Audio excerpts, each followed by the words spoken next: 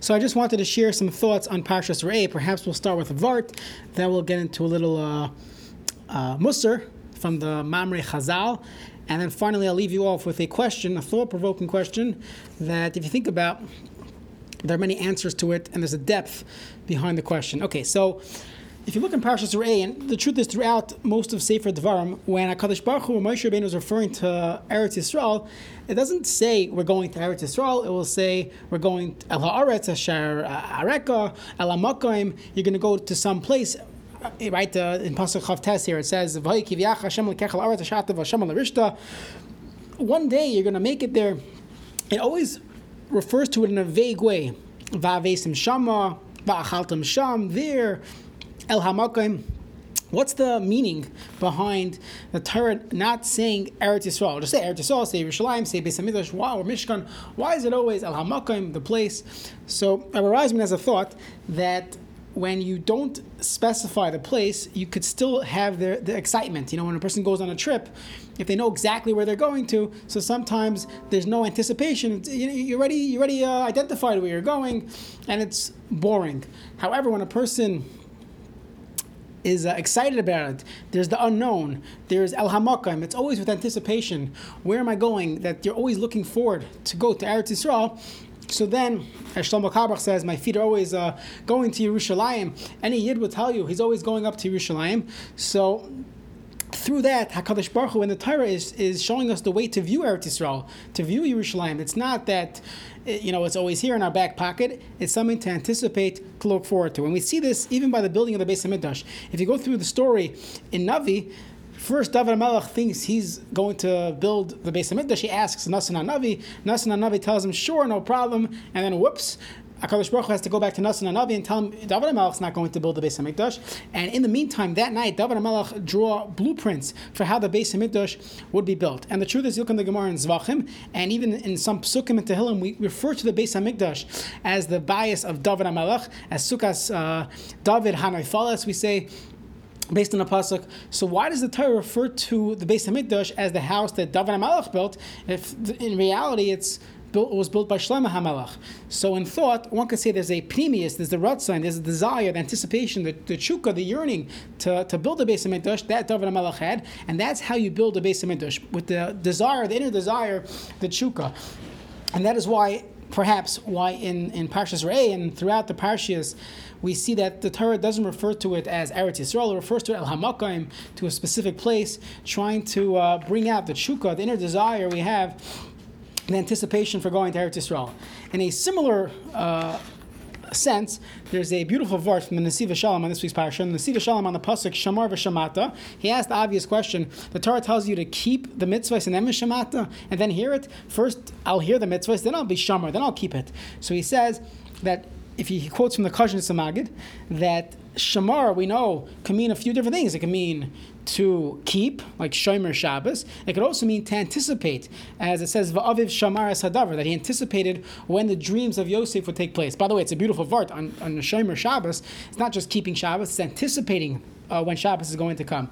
So he says that the real love for HaKadosh Baruch Hu is when a person is anticipating your Shamar, you're waiting for the mitzvahs, you're anticipating, you're excited for a mitzvah, not, another mitzvah, okay, fine, I'll do it. It's more of an anticipation, excitement. That's Shama v'Shamata. And he says, Api Chasidus, that this is the difference between a ben and an eved. A son, he's looking forward to what else would my father want from me? And he's excited to do something for his father, as opposed to an eved. Now, some children feel like avadim, but as opposed to an eved, a slave, he'll do whatever he can, and whatever he has to do, and then he'll clock in, clock out, whatever's necessary, but there's no anticipation, there's no passion. So he says a beautiful vart, a Chassidish vart, that we say on Rosh Hashanah, we say a few times, by Hayom Haras Ha'olam, Hayom Yamid B'Mishpat, Kol Yitzuri Alamim. What's this mishpat that we have in Rosh Hashanah? Im Kivanim, if we are like sons, or Im Kavadim, do we act in our Avodas Hashem like an Eved, that we do what we have to, and then we're happy that it's over? Or it's Kivanim, it's an anticipation, it's a true the Banim Atim Hashem, as we say in this week's parasha, the true relationship of a son looking forward to the mitzvah. So we see this vart by Eretz Yisrael, by Yerushalayim, and we see it through the Nesiv Shalom when it comes to other mitzvahs as well. Okay, moving on to a different section in the parsha. The parsha tells us a little later in Perek Yud Beis Pasuk Chaf. It says, "Ki yarchav Hashem alekecha es gevulcha," when Hashem expands your borders. Kasha dibalach, when you go to Eretz Yisrael, basically varmarta oichla basar, you're able to eat meat. Ki save nafshecha lecha basar, b'chol avos nafshecha toicha basar. You're allowed to eat meat. Just by the way, there's a Gemara in Zvachim discussing were Klal Yisrael able to eat meat in the Midbar. Very interesting discussion in the Gemara. But either way, the Torah for some reason calls meat sa'ave a taiva, like basar taiva. B'chol avas nafshecha toicha basar. Ki sa'ave nafshecha lecha basar.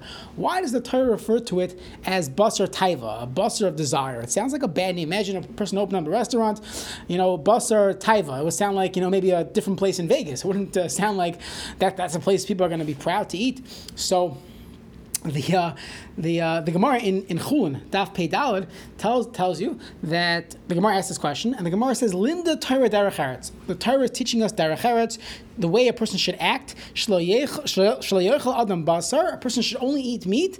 Ela l'tiyavin. Only when a person desires it. When you're really hungry, when you really want meat, that's when you should eat it. But it shouldn't be the standard fare. It shouldn't be eating meat, for a status symbol. Anytime you just, okay, I'll eat meat. Meat should be viewed as taiva, and of course, we're not suppressing all taiva, so a person could eat it, but it should only be b'chol avas nafshecha toicha basar. So that's one limud we can learn from this pasuk. The next pasuk talks about v'zavachta mibkarcha u'mitzayincha, you shecht from your karbanos. So if you look in the Gemara there, it is mashma in Chulun Daf Pei Daled that the Torah specifies mibkarcha u'mitzayincha, from your cattle and from your sheep. What does that mean? That means when a person should only eat meat when you're living a lavish lifestyle. The Gemara in Chulun is telling us it should only be when you actually could afford it. Mibkarcha, when it's your animals, u'mitzayincha is your sheep. That's when a person is able to eat meat. A person should not get accustomed to eating things that are beyond what he could afford. So that's the musar component of the chumash here. Okay, another question, and this will leave off as a question. So there, the Torah tells us there's going to be navi. There's going to be a navi sheker, someone who's prophesizing falsely, a cholim, chaloim. He has all these dreams, and he's going to give you some type of miracle. He's going to tell you there's a miracle that's going to take place, and it happens. So the pasuk tells us, "Lo sishma el divrei hanavi yahu." Don't listen to the words of the navi. Oh, yel cholim hacholim ahu. Why? Ki menaseh Hashem lekecha eschem. Hakadosh Baruch Hu is testing you. Ladas, Hashem wants to know. Hayishchem oyhavim es Hashem lekechem. Do you really, really love Hakadosh Baruch Hu? B'chol levavchem uv'chol nafshem. Do you really, truly love Hashem with all your heart and all your soul? Now, if we were reading the pasuk, you wouldn't assume the pasuk is going to end there. The pasuk should have ended that. This is a test to see if you believe in Hashem, if you have the true emunah, the true bitachon. What does love have to do with this? And it's a bothersome question. Meaning, there's a navi sheker, someone's testifying falsely. Someone's prophesizing falsely. He's saying things. I'm trying to figure out if he's a real navi, if he's not a real navi. The only way I'm going to be able to know is depending on the love that I have for HaKadosh Baruch Hu. So what is the meaning behind this? So I'd love to know your thoughts about it. Either way, have a wonderful Shabbos.